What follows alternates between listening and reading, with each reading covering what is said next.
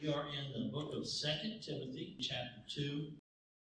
Just kind of making our way. We've already made our way through all of 1 Timothy and the first chapter. We finished the first chapter of 2 Timothy last week. And so today we'll be in chapter 2. This Bible study, Timothy, will last, the Lord willing, and approximately until August the 23rd. I've been learning. I hope you have too. Let's start with 2 Timothy chapter 2, just verse 1. It says, "You, therefore, my son, be strong in the grace that is in Christ Jesus." Obviously, Paul talking to Timothy, and notice that he singles out Timothy. He says, "You." In other words, there is a difference, there should be a difference between Timothy and the rest of the world, for sure, but also a difference between Timothy, since he is functioning as the pastor, and his congregation. Not better, just different. So he's singling out Timothy, and he's trying to encourage him. How many knows that we need encouragement? Amen? All of us need encouragement, even pastors. Sometimes when I'm really preaching, you think, man, he's preaching at me. I'm preaching to myself sometimes, just trying to encourage myself. So be strong in the grace that is in Christ Jesus. Aren't you thankful that there is some grace in the Lord? Amen? No matter who you are, if you're a Christian, then you can experience grace that is in Christ Jesus. And that's what Paul's trying to do, encourage and strengthen Timothy, help him to endure for the calling that he has on his life, to finish. I mean, we need to finish what God's called us to do. I've been thinking about that a lot lately, that we're called to finish. The Bible tells us in Philippians 1:6 that the Lord will finish what he starts in us. I think we ought to have that in mind. Here, Paul is encouraging Timothy, and this is one of the 25 or so times that Paul is trying to encourage Timothy. So that's a lot of encouragement, isn't it? In 2 letters. He's encouraging him, lifting him up. We talked about that when we first started 1 Timothy, that this was going to be a difficult church to pastor. Anybody remember one of the reasons why Ephesus was going to be a difficult church to pastor? Well, number one, imagine if you're following Paul, who has started that church. You're this great apostle of the Lord, right? That, but also that the city of Ephesus was very much known for idolatry, wickedness, sin, and that there were some false prophets already starting to creep into the church. So there was lots of reasons why this was going to be a difficult task, not impossible. I mean, knows that all things are possible to him, that believes on the Lord. So he said, be strong, have some strength. Isaiah 40, verse 29 and 31 says this: "He gives power to the weak, and to those who have no might, he increases strength. Those that wait on the Lord shall renew their strength." Whenever Paul was encouraging Timothy and trying to strengthen him in the Lord, he wasn't just doing it to be doing it. He was doing it because there's scripture there to back up. It says that the Lord will strengthen us. How many's ever needed the strength of the Lord? So we need the strength of the Lord. God's resources are available to us. One thing that I want to say too is that God strengthens us as we do what he's called us to do. Nowhere in the Bible does it tell us to be lazy Christians, right? To just sit back and not do anything. But God strengthens us as we step out by faith and we begin to just walk forward. And when you have a big task to do, how do you do it?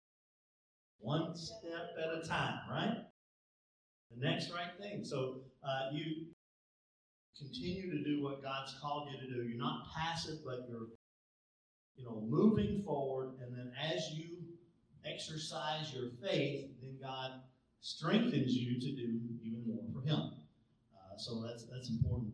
Be strong in the grace that is in Christ Jesus. That was the specific way that Paul was telling Timothy to be strong. Not strong in your own mind, not strong in your own might, not strong in your own intellect, but strong in the grace that is in Christ Jesus. So I'm thankful for the grace of God. I lean on the grace of God. Amen? We need that. So, speaking of grace, how do we define grace? And there's many ways.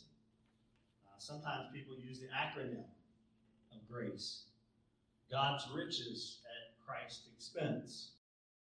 Unmerited favor. What are some other ways that you could define grace? How about simple? Just God's help, right? His favor, His gift of assistance.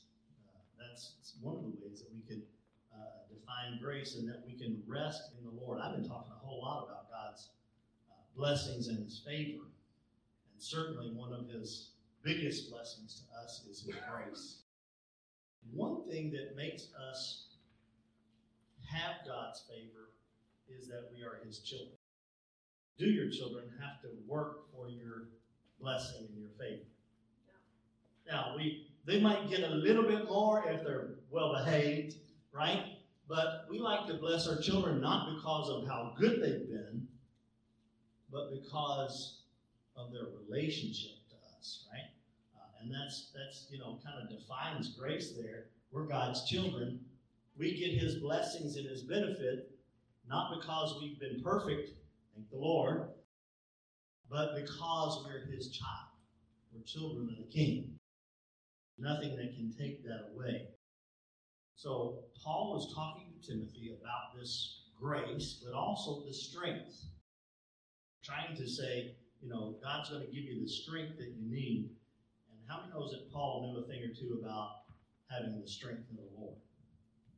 Have you ever read what Paul went through during his ministry? I mean, there's one portion of the scripture that tells us that he was stoned twice, and he, revived from that. The Lord helped him. He was shipwrecked twice. All these things. He was put in stocks and bonds and chains, but he still continued, even in prison, and that's where this is written from. Still continued, not in his own power. How many knows that would get to the best of people, right?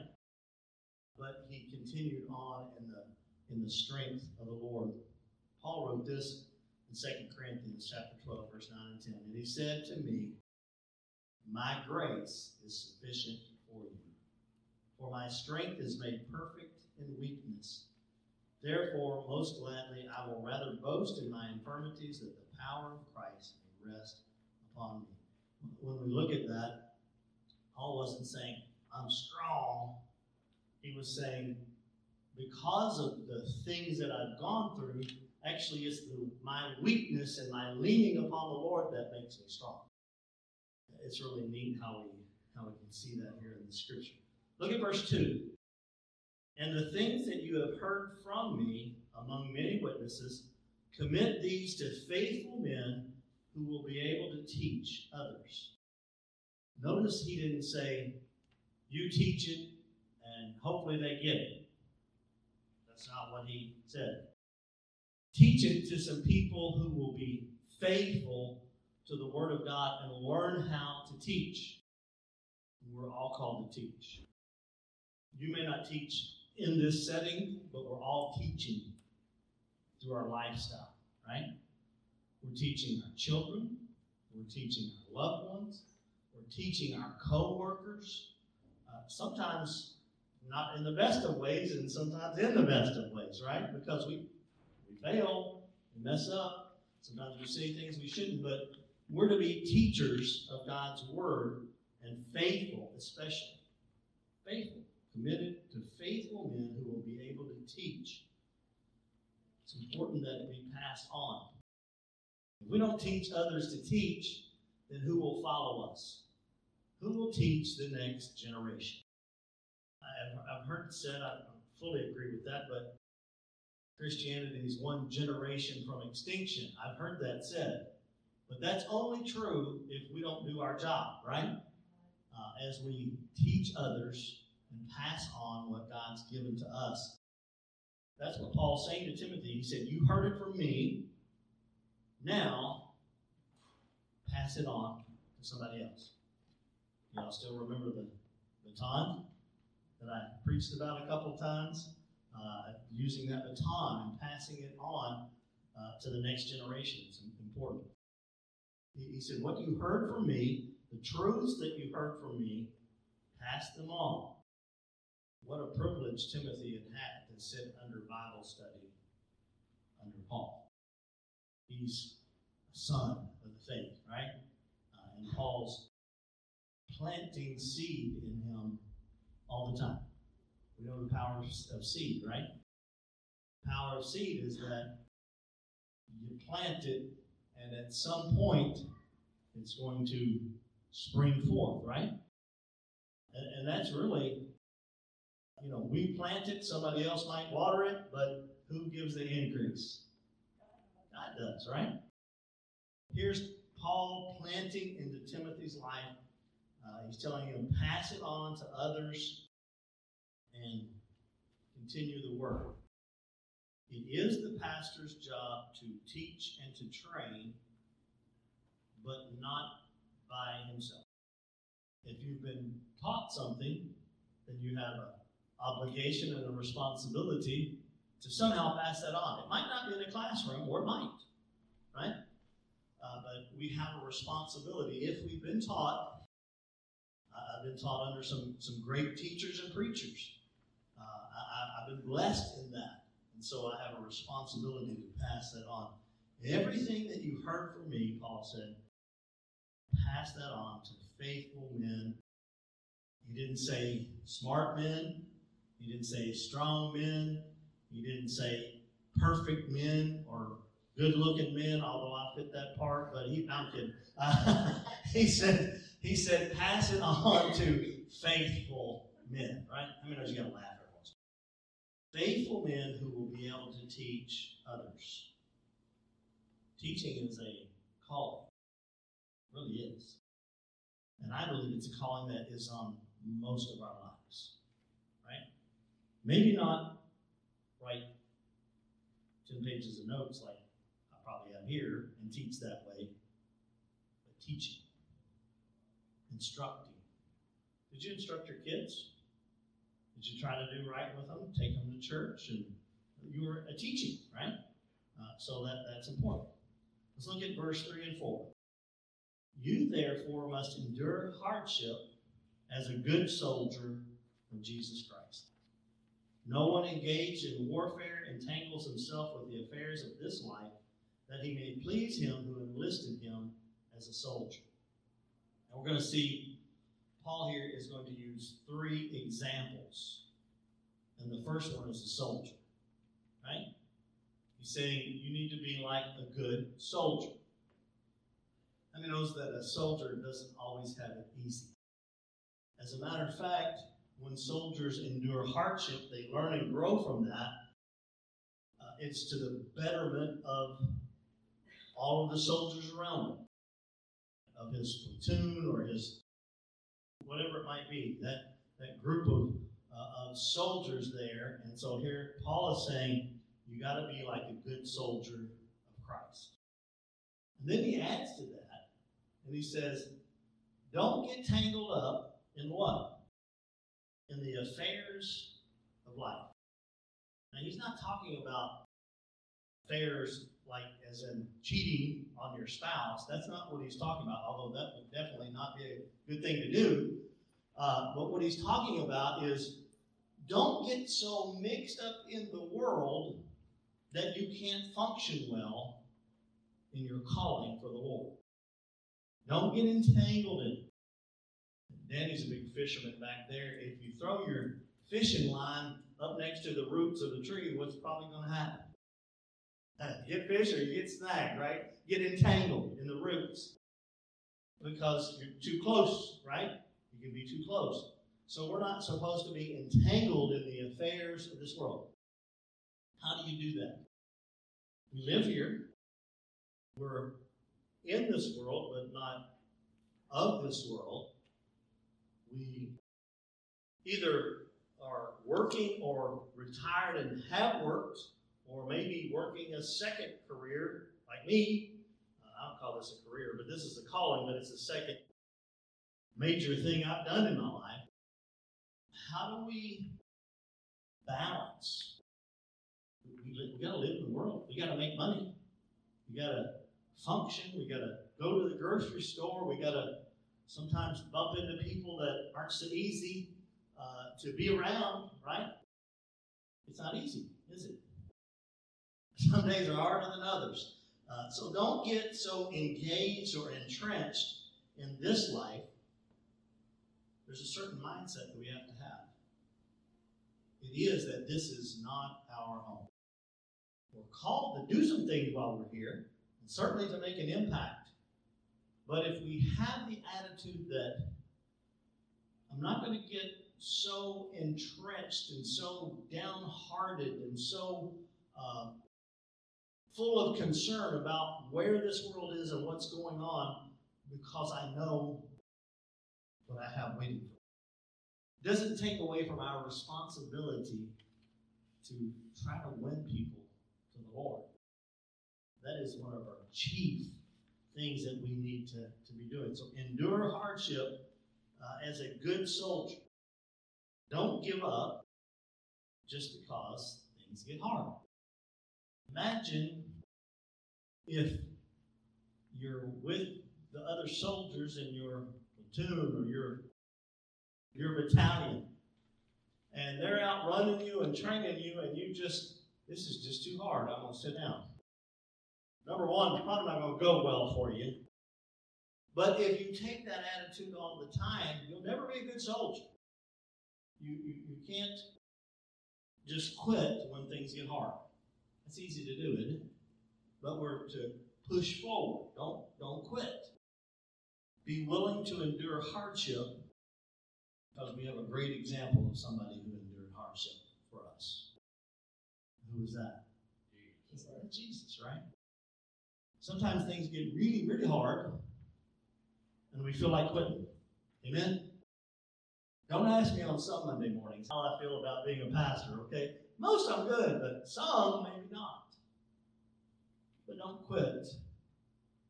Keep pushing forward like a good soldier.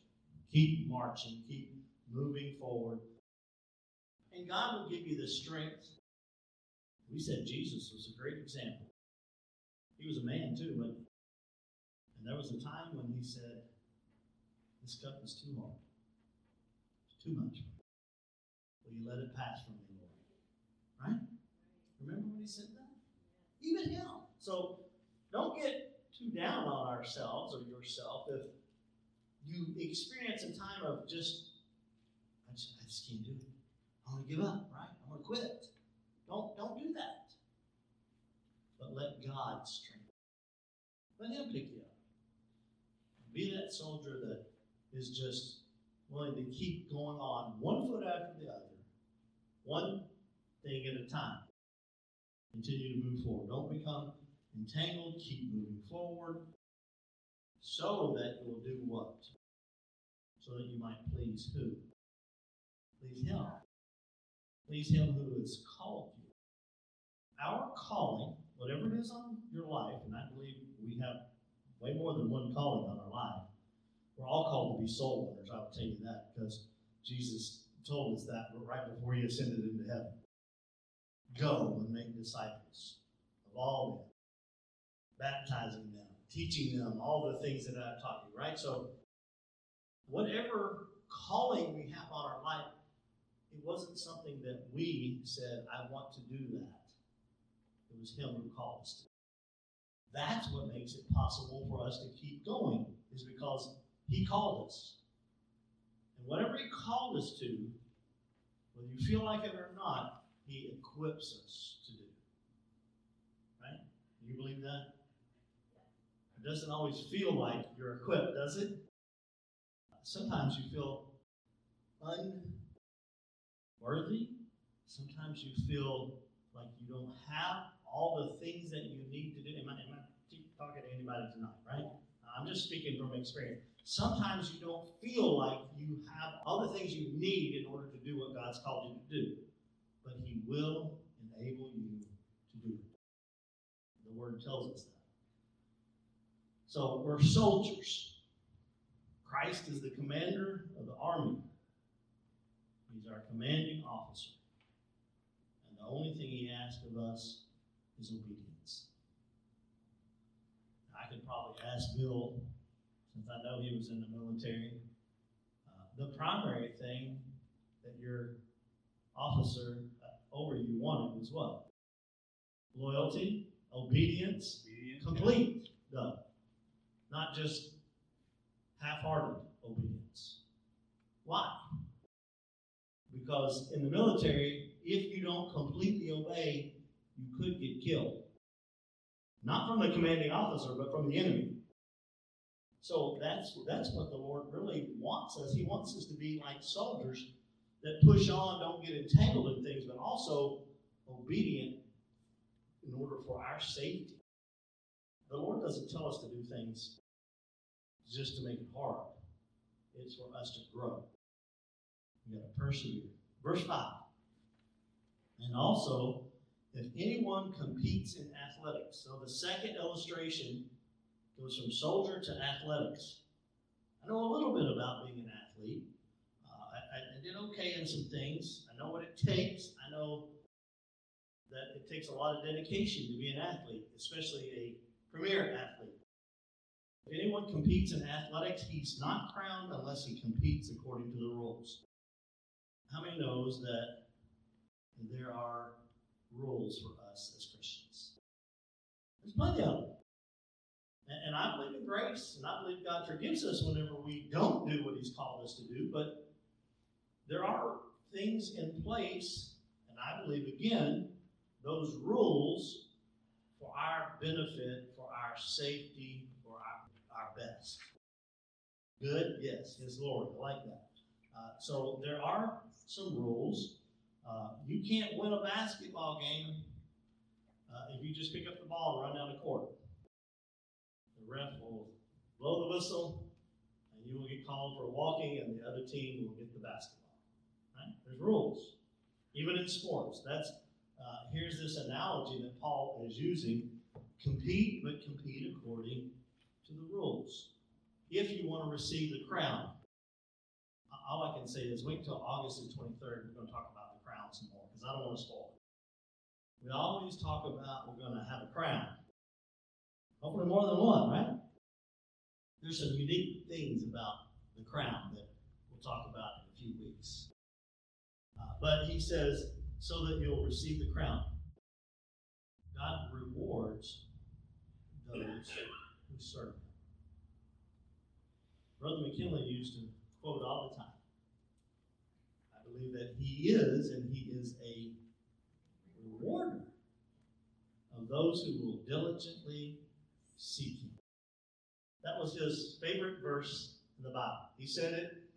If he was called on to testify, that would be the first thing out of his mouth. Because he was saying that God is, I believe that God is, and that He is a rewarder. When we serve God, there are rewards in it for us. There really are. Compete according to the rules. Persevere like a good soldier. Now, he says, verse 6, the hard-working farmer must be first to partake of the crops. So you got soldier, athlete, and hard-working farmer. I was never really a farmer, but I sure helped my daddy raise a lot of big, good gardens. And that's hard work. If you've ever done it, you know it's hard work, right?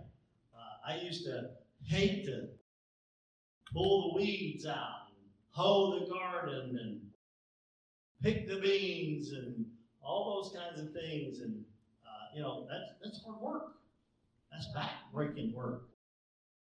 And now I miss it doing that probably more because I don't have my dad around to do it with.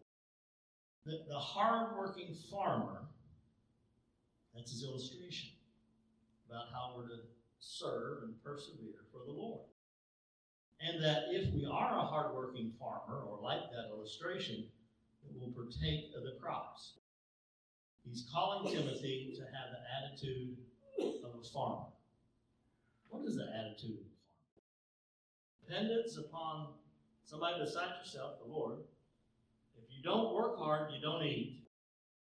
God called us to work for His kingdom. There's really no place for lazy Christians when you look at the Bible and you look at it sincerely. I don't mean they're going to hell. I mean that God didn't call us to be lazy. Right? He called us to work for the kingdom of God. And it's actually a privilege. A lot of farmers, I hope many of them, love what they do. It's all they know. It's what they do. And they love being there and doing that. None of them are really necessarily celebrities, are they? So one of the attitudes of a farmer is probably humbleness too, right? Because there's not somebody out there watching you when you hoe that garden. And they're not going, woo, keep on hoeing, right? Keep on planting them beans, or keep on. So there's not a celebrity attitude about a farmer, right? So there is a humble spirit about being a farmer. There's a humbleness about working for the Lord. Everybody isn't going to see and celebrate everything you do for the kingdom of God. People might say, I appreciate you, and hopefully you feel appreciated, but not everybody isn't going to see everything you do for the kingdom of God, right? So if we have an attitude of maybe that mega athlete who is used to being celebrated, we might struggle. We try to celebrate what people do for the kingdom, and we should recognize it, but that's not why we work for the kingdom. It's so that God's kingdom will grow and that it will be blessed. It's important for us to have that hard-working attitude to do it for the kingdom of God. The farmer will be the partaker of the crops. What does that mean? He did the work. So there's a reward in it for the farmer. How does that translate into the kingdom? I can tell you how it translates some for me.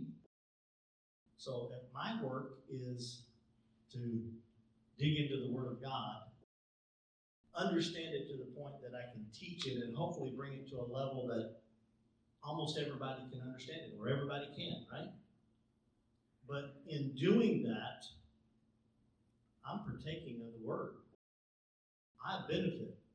I know a lot more than what I'm not trying to brag, I'm saying I know a lot more and have studied a lot more than what I actually present. So I've already ate from this, right? And that's what he's saying about the farmer.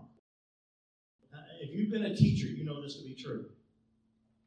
That you study to the point, or if you're a good teacher, and you're concerned and you want your students to learn and to grow, then you study to the point that you know it more than your students will when you get done. So you're a partaker of the crops. If he wasn't being fed from the Word of God, then he couldn't feed others.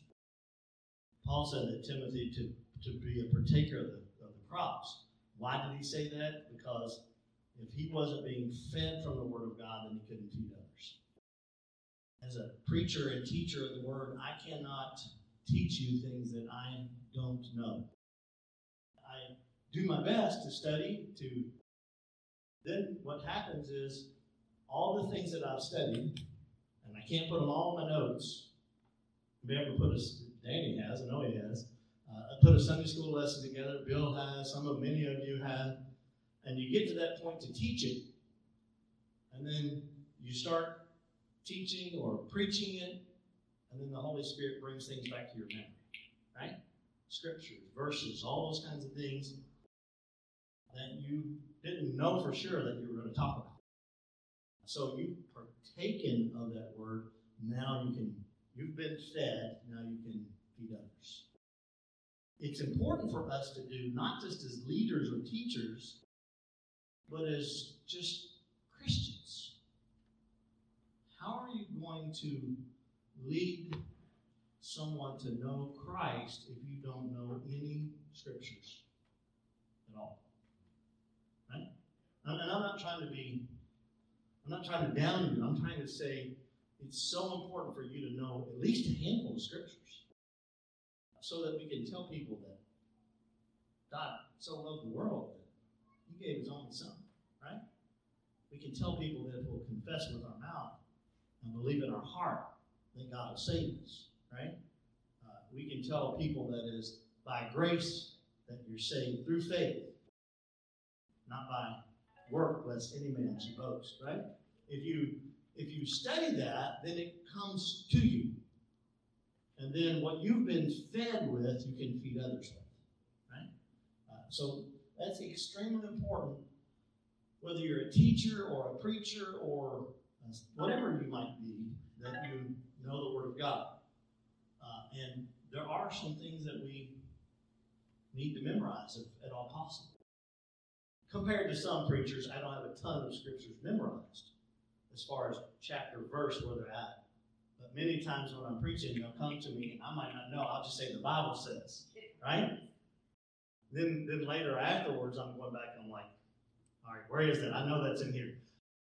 And it is, because the Holy Spirit has brought it to my remembrance. So as pastors and teachers and Christians, if we'll prepare ourselves by studying the Word of God, then God will be able to use us in a greater way.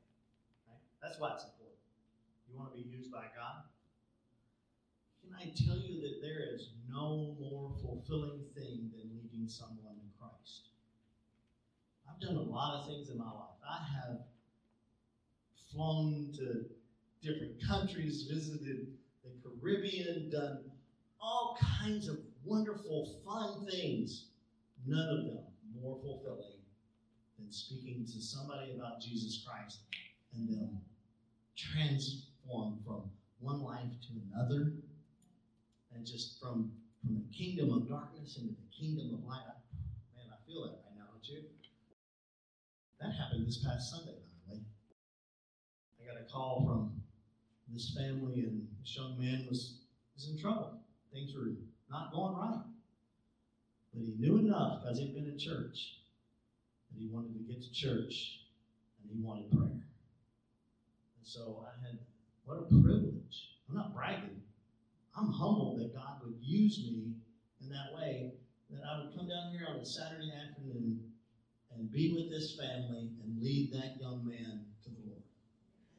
I mean, that's awesome, right? But in order to do that effectively, I need to know Scripture. Because you don't want to sit there and say, well, I think this. I believe this, but I don't have any foundation for it. That's not convincing, right? But whenever you're able to say, this is what the Scripture says, and you're able to tell him how the enemy works in their lives, I'm going to throw this in for free. You not only do you need to know Scripture as far as being able to bring it to remembrance and lead people to Christ, but you need to understand how your enemy works. One time I preached a series of sermons about knowing your enemy. How does he work? How does the devil work? Keeps pounding and pounding, right? How else? And he pounds on that, right? And he works in your mind, right? And so it's important that we understand that. If you're a good soldier, and that's what we talked about just a few minutes ago, Bill, did they teach you about the tactics of an enemy if you were to be attacked? I don't know that you were, you know what I'm saying. There was training, right? This is what the enemy might do.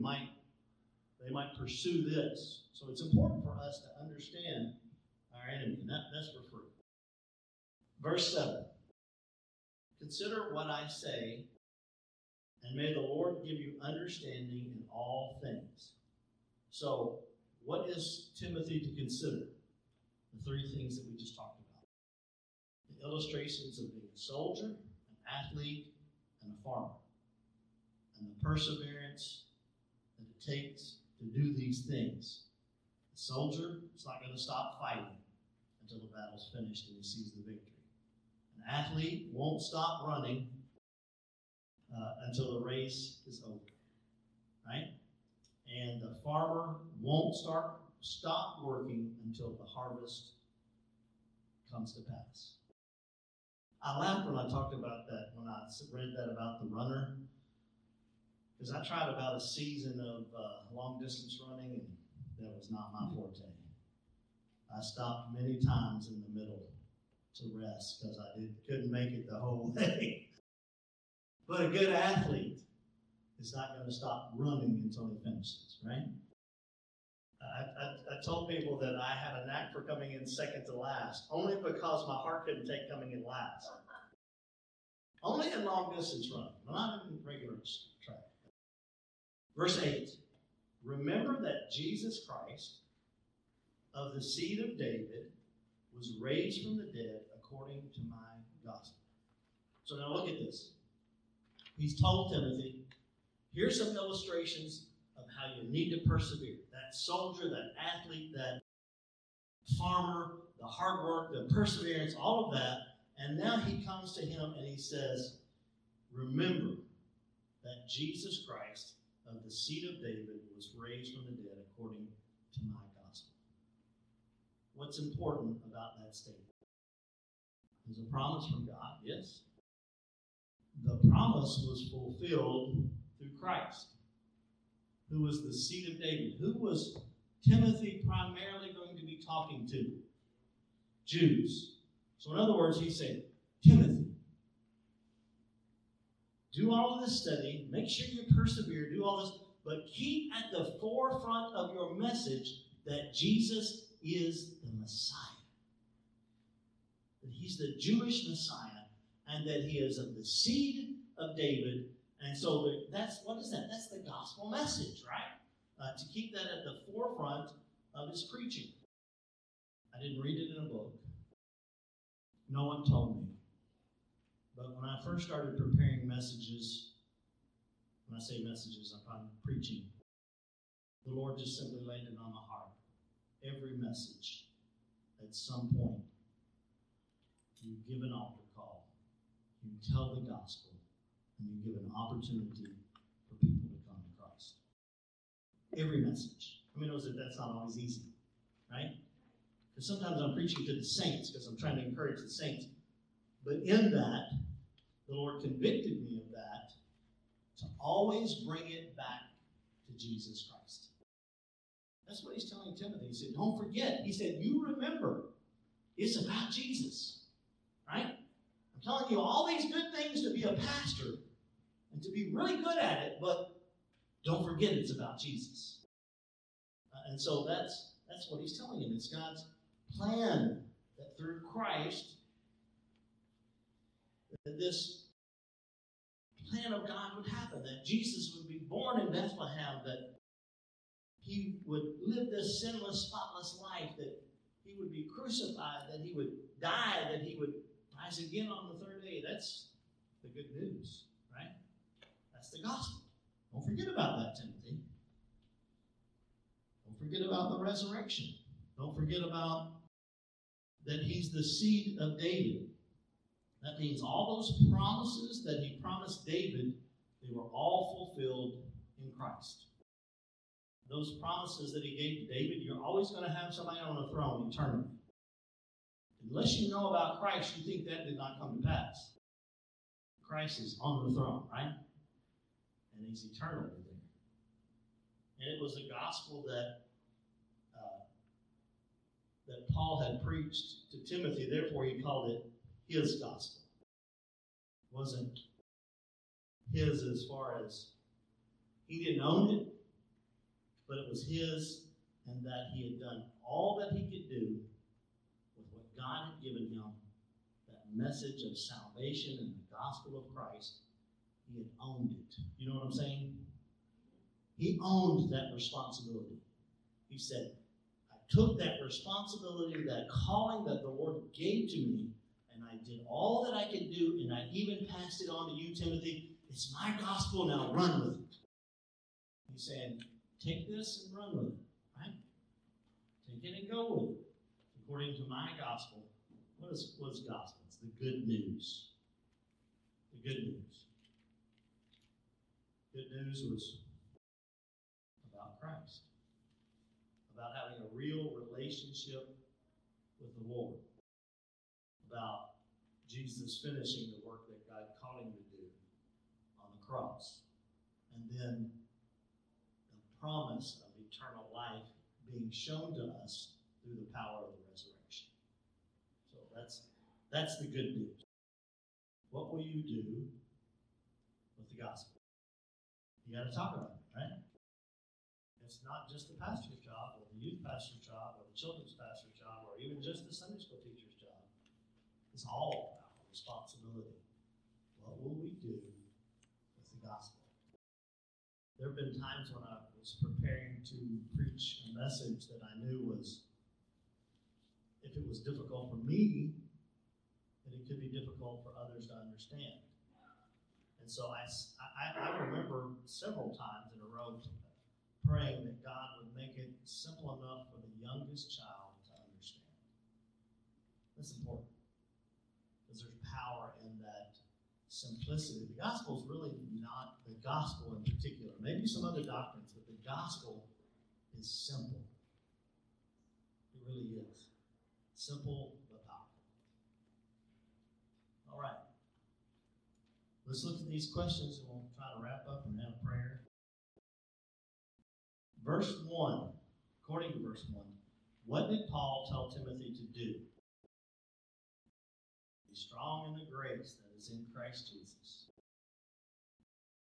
Define grace in this context. A merited favor. Also, you can even say God's help is a simple way of saying that. Question 3, according to verse 2, what was Timothy to do with the instruction he received from Paul? Pass it on. Commit it to faithful men who will be able to teach. Question 4, how was Timothy to endure hardship according to verse 3? Good soldier. What is the second illustration used to encourage Timothy to persevere? An athlete following the rules. That's correct. What's the third illustration that Paul used to encourage Timothy to persevere? We're in verse 6. A hard-working farmer. Right? Question 7, according to verse 6, why did Paul tell Timothy to partake of the crops? Being fed, you can't feed others. Eat the word to feed the word to others, right? Question 8. Why was it important for Timothy to teach that Jesus Christ is the seed of David? Fulfills that Christ was the Messiah